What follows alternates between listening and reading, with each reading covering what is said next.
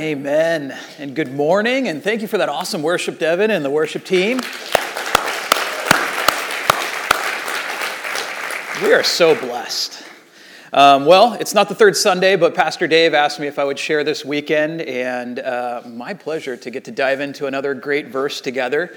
As we're going through this series called Verses for Life, we're looking at some key and pivotal Bible verses that you can stake your life on. And as we get into this morning's verse, I'm going to kind of start out with a little exercise for us. And I'm going to give you guys a few quotes, famous quotes, if you would, and just kind of see as we do this if you can put together what these all have in common. First one, I'm not the greatest. I'm the double greatest. Not only do I knock them out, but I pick the round.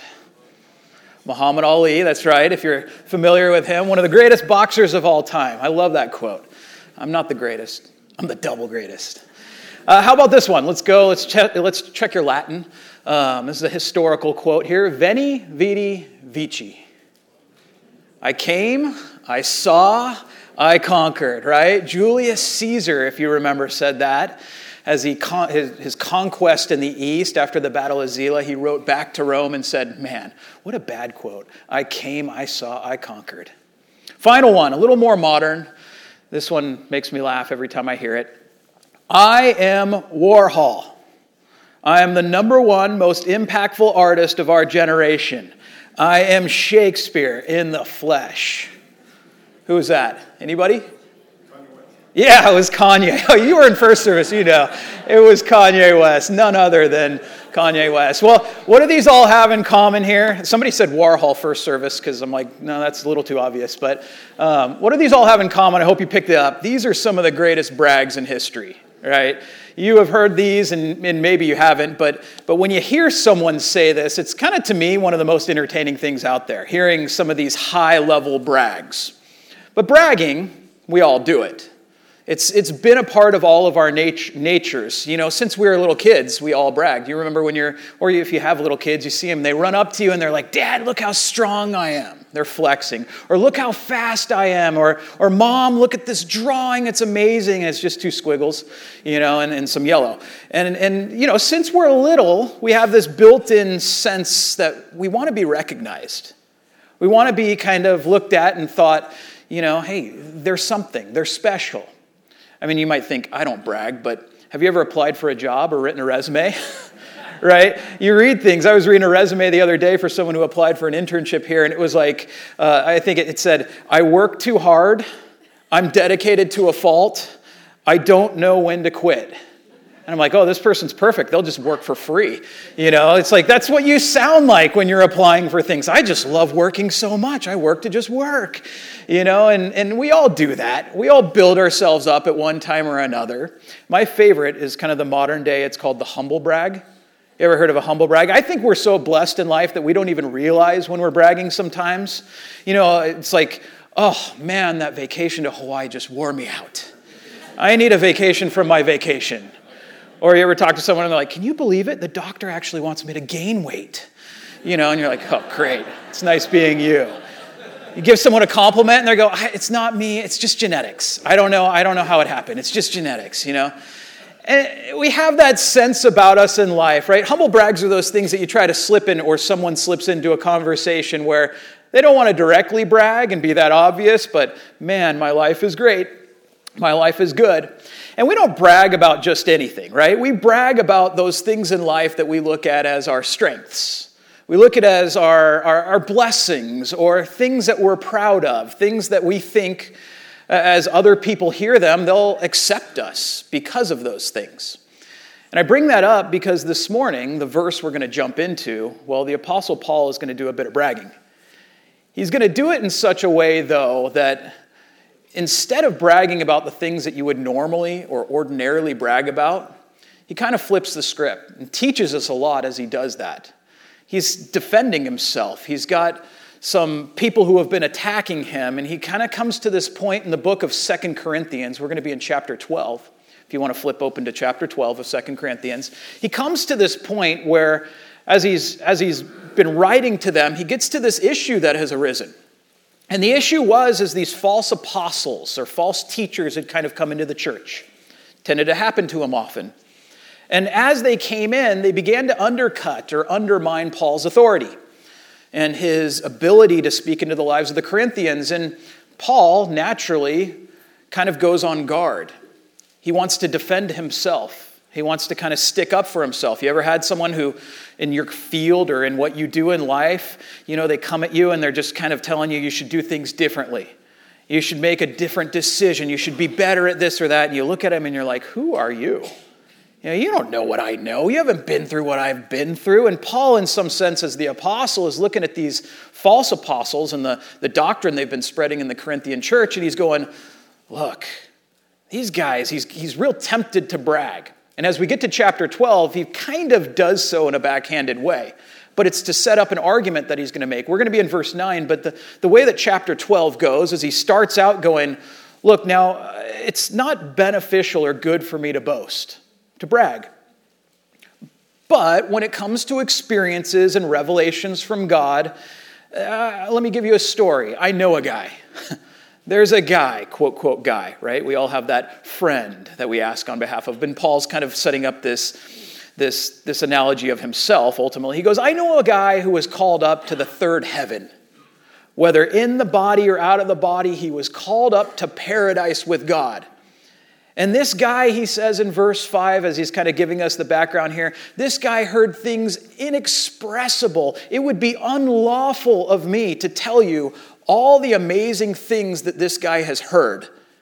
He's going, this guy has heard from the Lord. He has seen things that people here haven't seen. And he's essentially saying, look, I know a guy, quote, quote. As he goes on, he's going, look, this guy clearly I could argue and boast about. But of myself, I'm not going to boast because that wouldn't be beneficial for you guys. You'd look at me the wrong way. And then he follows that on as he gets into verse 7, and he then switches to talking about himself. The real reason why he brought up this quote, quote, guy, who is Paul himself, who had been to heaven, seen amazing things, had these great revelations, could easily appeal to that wondrous knowledge and amazing experience that he has with God for authority. He goes, listen, the reason I brought that up was not actually to brag about myself. I'm too humble for that. But it was actually because, as he gets into verse 7, he goes, lest I should be exalted above measure, lest I should be so puffed up with pride, lest I look at myself having all this great knowledge and revelation and experience and essentially credentials over everyone else. A thorn of the flesh was given to me, a messenger of Satan to buffet me. And again, in verse 7 at the end, he says, lest I be exalted above measure. He goes, God sent something along to burst my bubble. I would be tempted to be so puffed up, and that word there for thorn of the flesh, is this idea of a prickly thorn, but it's also used of stakes in the ancient days, something that would pin something down. He goes, look, there was something that God had to send along my way to burst my bubble. There was something so that I didn't float off and think I was so much higher than you that had to pin me down, that had to stake me back down to earth. What was it? We don't know. Honestly, he doesn't say. A lot of people kind of surmise. Some people go, oh, it was the people that he was arguing against here, these false apostles. Imagine everywhere you go in life, these guys pop up and they undermine everything you do. Could have been them. Could have been, Tertullian said, he had headaches and he had sickness. Some people think it was malaria. I mean, the most probable cause was, Paul often refers to his eyes in his letters.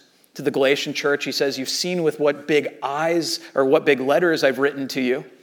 He also says that in illness he came and he preached to them, and then he later on says, you would have poked out your own eyes if you could have and given them to me.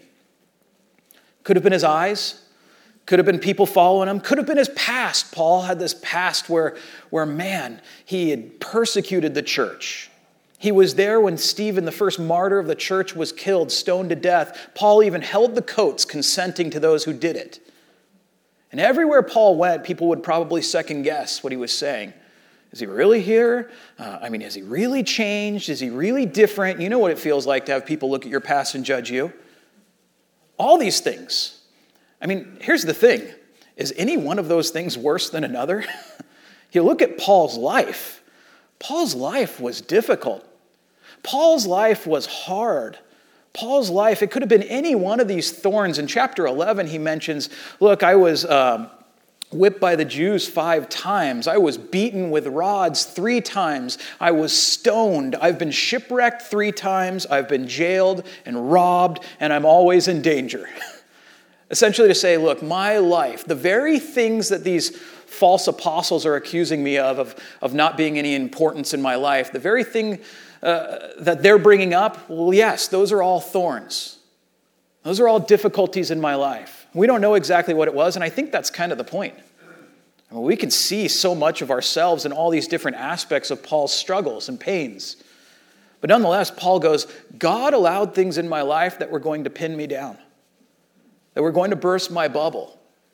And so, as he goes on in verse 8, he goes, so 3 times I prayed. I mean, here he is, this guy who had been to heaven, who had seen amazing things, who had heard things, had revelation and experience, was the greatest church worker, you could say, in all of human history.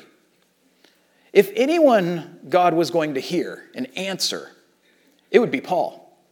Look, Lord, if this wasn't a part of my life, I could do more for you. Look, Lord, if this wasn't pinning me down, I could make more, I could do more, I could be more. And insert yourself there, right? We often think this kind of thing in life. If I had more money, if I had this, if I had that, if I wasn't sick, and you can go on through the list of all the problems that we face. You say, God, I could do, experience more. And Paul goes, look, 3 times I pray, and I pray, and I pray that the Lord would take this away from me. And that brings us to our verse for life this morning, verse 9.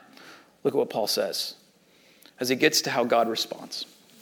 And God said to me, my grace is sufficient for you, for my strength is made perfect in weakness.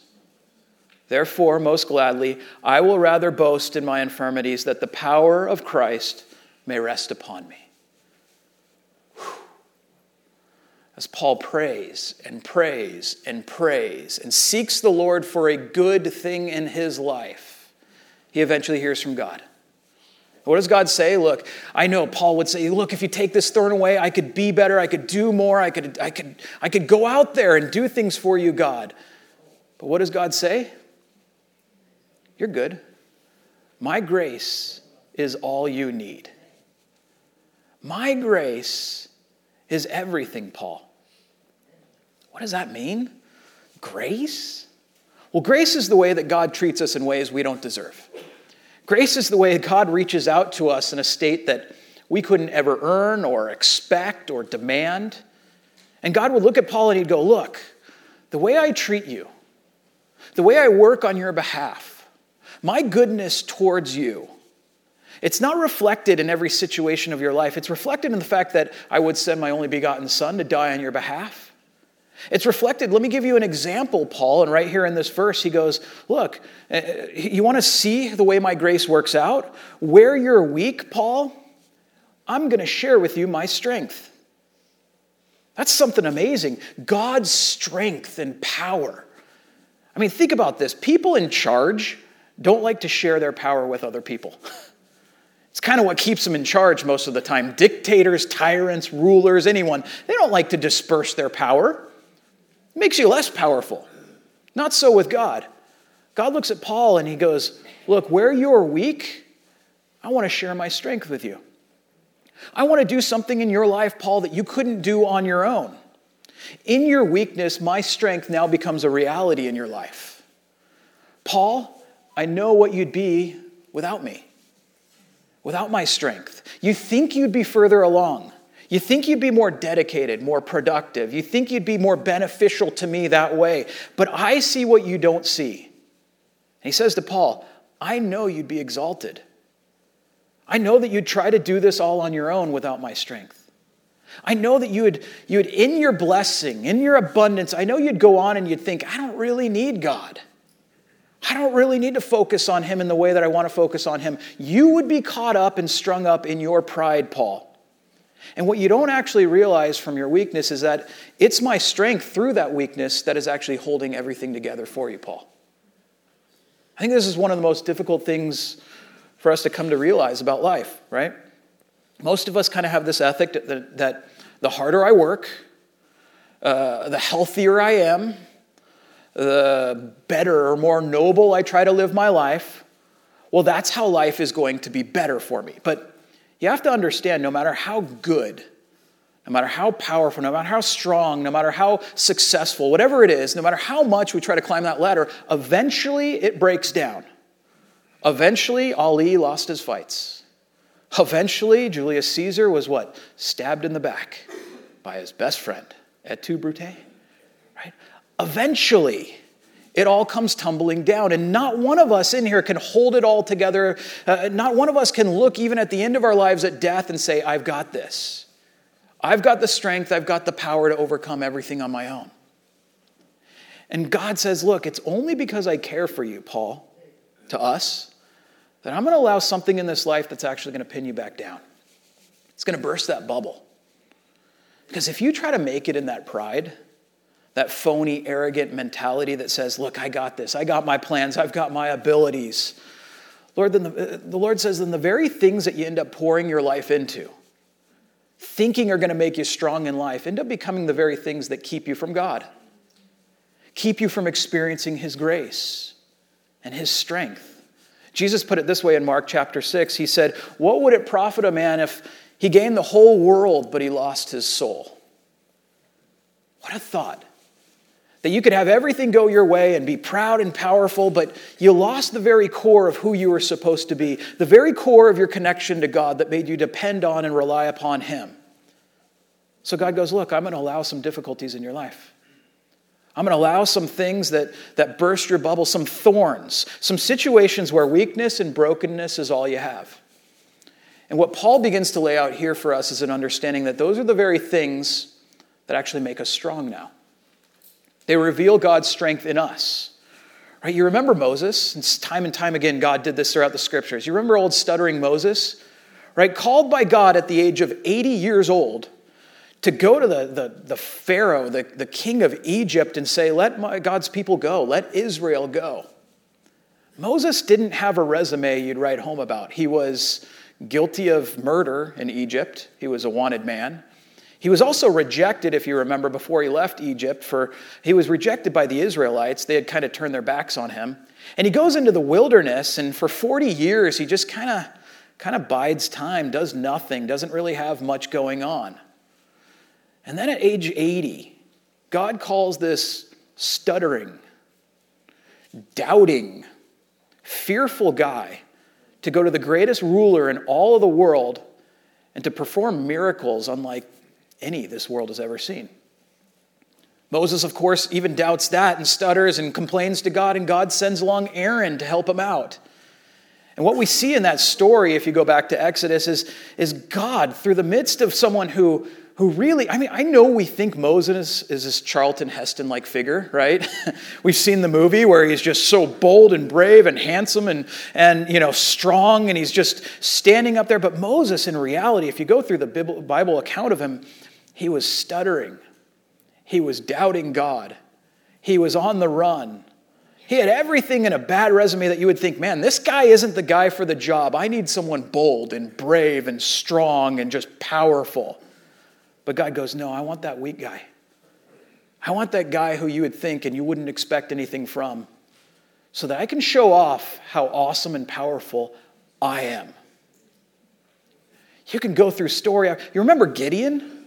Gideon in the book of Judges. In Judges chapter 6, God calls Gideon to go out to battle with the Midianites who had been oppressing Israel for year after year after year. They stole and they took everything from Israel. Israel didn't have enough food. They were going through, they were weak and they were famished, the Bible says. And God calls Midian to go out and to battle the Midianites. Gideon to battle the Midianites. Sorry if I mixed that one up there. And what does Gideon do? Of course, he throws out the fleece. God, I don't know. Is it really me? God speaks to him. What does Gideon do? throws out the fleece again. I don't know, double count, I want to double check this. I want to make sure you're not lying to me, God. God speaks to him again. And not only that, but Gideon was able to gather this huge army. It spoke volumes, the fact that a lot of the Israelite tribes that hadn't gotten together for so long had been separated for so many years. It says for 7 years, all gathered behind Gideon and were ready to go out to battle. But what does God do at that point? He goes, Gideon, I don't need a big army. Dwindle this down to 300 men. 300 men against what in Judges chapter 7 it says were, as the Midianites had gathered with the Amalekites, it was more people than could number the sand in the sea. It was like they looked out, it was just a vast army of people. It's probably about 300 people in you. Imagine taking on an entire army together, right? And God brings them down to this 300-person army. And do you think they were the 300 greatest, strongest soldiers? Maybe. I don't know. They never even fought with their weapons. God had them go take these lamps and put them inside these jars, these clay containers, and to run out with trumpets in the middle of the night and to kind of sneak out into the midst of the other armies. And there at the call of Gideon, they blew all their trumpets, and then they shattered these jars and held up their torches. They never even lifted a sword. Never even drew back the bow and arrow. It was like none of that was ever an important thing for God. God was going, look, I'm going to use something else to totally defend you guys and to take the battle to them. And we're told that the Midianites and the Amalekites, they got confused and scared and they began to stab each other and to turn on each other, and then they fled. Right? God chose these weak people, these stumbling doubters, the foolish ways to confound the wise. I mean, think of Paul writing this letter here, right? The very guy defending himself is now appealing to all the difficult and painful things that have happened to him.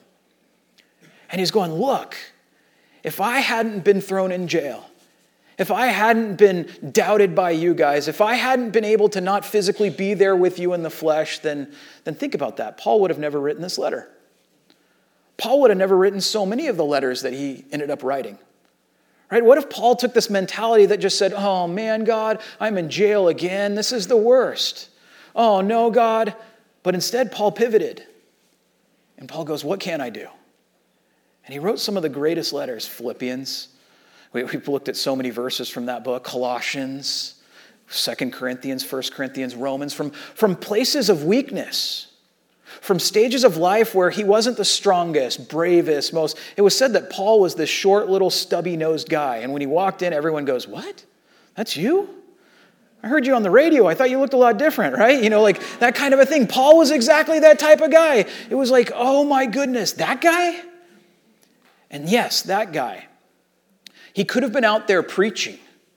He could have been out there traveling and touring all the churches he planted. He could have been out there taking care of all the problems in person, but God had brought him to this place where he couldn't do that. God had brought him to this place of weakness where now God did something greater than he could have ever done if he was out there. We would have never had his sermons, his messages, all those things recorded. We would have never really had all that if he had been outside of the jails, outside of the prisons, outside of this weakness.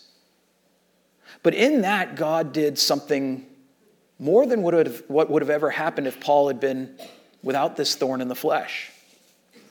You see, it's hard for us to kind of wrestle with this because everything in our culture and society kind of tells us to not acknowledge our weaknesses, to pretend like we're all amazing, or we're all beautiful, everyone's an athlete, everyone's a genius, everyone's special, you're all going to get that golden ticket to the next round in Hollywood.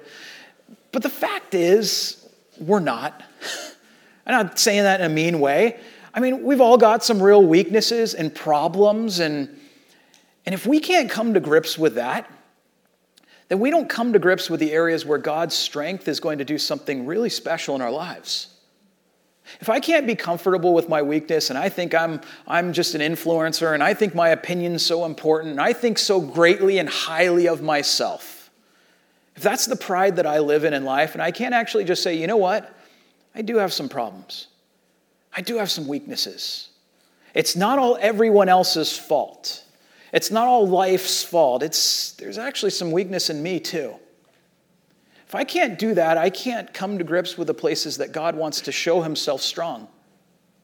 You see, these are often the ways that we do end up growing.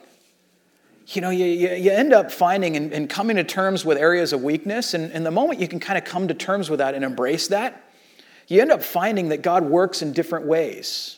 God strengthens you in different ways that you never thought. I remember my daughter, when she broke her leg, I told you about this, playing soccer. The first day she got crutches, she was 10 and she got her crutches. And it's like, whenever you get an injury and you're trying to hobble around on crutches, it's the most frustrating thing in the world. Your armpits hurt because you're all bruised and you feel like a fool. You feel like everybody's looking at you and going, oh, look at that person. And then, I kid you not, like 2 weeks later, she's doing cartwheels on crutches. She's figured out how to one-legged run faster than anyone else I know. It's like, that's kind of how it goes when you have this area of weakness. You can spend all your time arguing against it and being upset about it, or you can kind of just embrace the pain, embrace the difficulty, and learn that God maybe has a different way for you to do things. Allow God's strength to come through. I remember when I was in my 20s, I so badly wanted to go to seminary. To learn more and grow as a pastor. I felt like I was called to go to church, to work and serve in a church and to teach, but I hadn't had a great education up until that point, and I was like, man, I really want to go to a good school and seminary. And so I had picked out the school I really wanted to go to, but the only problem is I was in my mid-20s, I was working 3 jobs, I was newly married, we had a kid on the way. There was no money, and there was no real time for me to actually really go to school. But I was like, God, I feel called to do this. I really want to do this. And I kept praying, and I went to financial aid meetings. I tried every grant I could find. And at the end of the day, nothing happened. Nothing happened. So I thought, okay, I don't have enough faith, so I'm going to apply to the school anyways. So I applied. And I kind of applied under the intent in prayer that God would kill off that rich uncle that I didn't know I had, and that somehow the money would come through, and it's going to happen, Stranger things have happened. And so that was kind of my weird prayer, that the uncle, maybe was a mean guy, so I wouldn't feel bad about it, but that he would die off in a special way, and I would gain $1 million or so. And I was just like, you could do it, God. I applied to school, but nothing happened. Nothing happened. After a while, I kind of was losing steam and was like, I guess I'll just go later on in life. It was kind of at that point where I was like, yeah, whatever you want to do, God. I thought that was my path. Maybe you want me to do something different. I got an email from the school. I was excited. I thought it was being an email like, hey, look, somebody paid for your tuition, but it wasn't. It was just an email to current students, and it was a link to the bookstore for them to buy their books. And I was about to throw it away and trash it, but I felt like God was like, no, open that link. And so I opened the link, and it was just kind of a weird moment. It wasn't some grand God speaking to me. I just felt like, I'm going to open that link. So I followed the link, and it took me to the bookstore at the school, and I saw there at the bookstore at the school that I could go into each of the classes that I might have taken in the degree that I wanted to take, and I could have taken Theology 1 or Eschatology or Soteriology, all the ologies, and I could find all the books for each and every one of those classes. And not only that, but they had listed there that I could purchase all the notes from the teachers. In the seminary, the teachers publish their notes. And so what I realized is, look, I don't have the time to really go to classes, but God kind of opened this door where now I can kind of hack the system. I found I could get all the books from these classes, go online, find some lectures, and I could find all the notes of these teachers. And what I did for the next 5 years, kind of on my own when I had the time, was I took class after class after class, and I read through all the books. And I did kind of that education on my own. Now, it's not as perfect as it would have been when I went there. And later on, I had the opportunity to go to school and finished it. But I learned so much more by kind of pivoting and learning to do things in a different way. And in some sense, it's like, this is how God works in our lives. You think, oh no, that door is closed. You think, oh no, I can't afford that, I can't do that. Oh no, this is a problem and this disqualifies me. God's never going to use me in that way. And God looks at you and he goes, no, look. It may not be the way that you want to do it, but I want to show myself strong. I want to work out something special in your life. Just because you've got this pain, this difficulty, this thorn holding you back, doesn't mean that I'm not going to show myself strong in your life. And the moment you can learn to embrace that and stop fighting it, stop arguing against it, stop trying to force it to go your way, is the moment that you begin to allow me to kind of camp out and work on your behalf. I love that as Paul ends this, look at what he says in this verse. He says, therefore, most gladly, I will rather boast in my infirmities, that the power of Christ may rest upon me. Where he says rest upon me, that's the Greek word for camping out, for pitching a tent.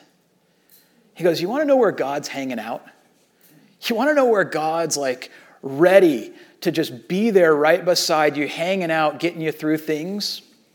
Well, it's not when you're all puffed up and think everything's going just right. It's not when I could stand up here as a pastor and deliver this perfect message where I've pontificated everything perfectly and everything's just perfect. He goes, you want to know where people are actually going to see me camping out? It's in your frailties. It's in your flaws. It's in those areas of weakness that I'm there. That's where I'm at. That's where you're going to find me. You're pinned down like a tent peg would be, but I'm the tent. And I'm covering you. And I've got you for every one of those times where you thought, oh man, I really screwed this up. For every one of those times where you thought, I had this presentation, but I bumbled through it. And God goes, hey, I'm there with you.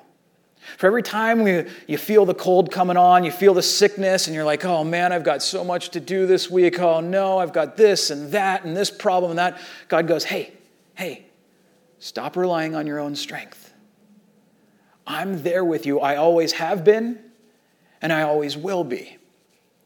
And if you can come to terms with those areas of your life that you feel like, man, these are thorns, these are problems, these are areas of weakness, and you can learn to look at them and say, you know what?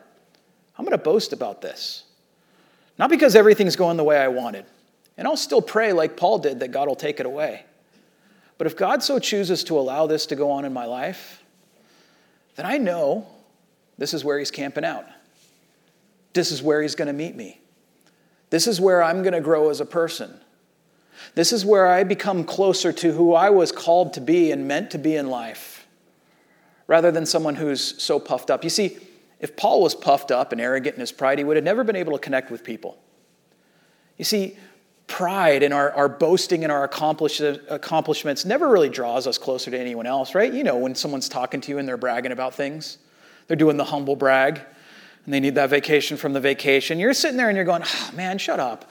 You can't even connect with me. You don't even understand what it's like to be me, right? And that's how bragging goes. And if Paul had chosen to do this, he would have grown no closer to that church in Corinth. He wouldn't have connected with us at all. But instead he's going, look at what we have in common. We all hurt. We all have infirmities. We all have pain. We all have problems. And those are all opportunities for God to show himself strong. For people to look at how we deal with those things and go, wow, God must be real because I don't know how I could deal with that. Wow, that God that they believe in, that must be something special because I don't know, in that situation, I wouldn't do the same thing. I wouldn't be as calm. I wouldn't be as patient. I wouldn't be as generous or kind. See, those are the things in the areas of life that God looks at and goes, I'm with you guys. I'm here with you. I'm camping out and my strength is now for you.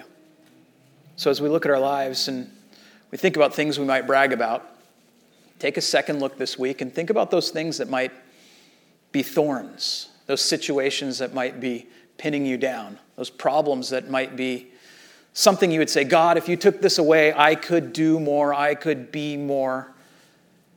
And hear what Paul is saying, because those are the very situations where God is saying, you are more, because my strength is with you in that. You are more, and what you don't understand is I'm holding it all together. I know you feel like you're at the end. I know you feel like this weakness doesn't make sense, that this problem that you wish would go away, but understand I'm there with you. Those are the areas of connection and contact. That's where I'm camping out in your life. Amen? Let's pray. God, we thank you so very much. You don't look at us and tell us just to be better, just to be these strong pictures of Christianity, these pillars of faith, but you actually come alongside us and say, you know what, every bit of strength you need, I'll provide for you. I want you to be honest with who you are. I want you to learn to not try and do this in your own strength and your own power, but to rely on my strength and power. And for that, Lord, we're grateful. to remember how you've always worked through the weak and foolish things of people. And that's how you're going to work in our lives. Thank you, Lord, for being a God who cares so very much about us. That you wouldn't just leave us all alone in our weakness and problems, that you would come down and step into our midst. We're thankful that we have your strength. We pray we live by it. It's in Jesus' name we pray.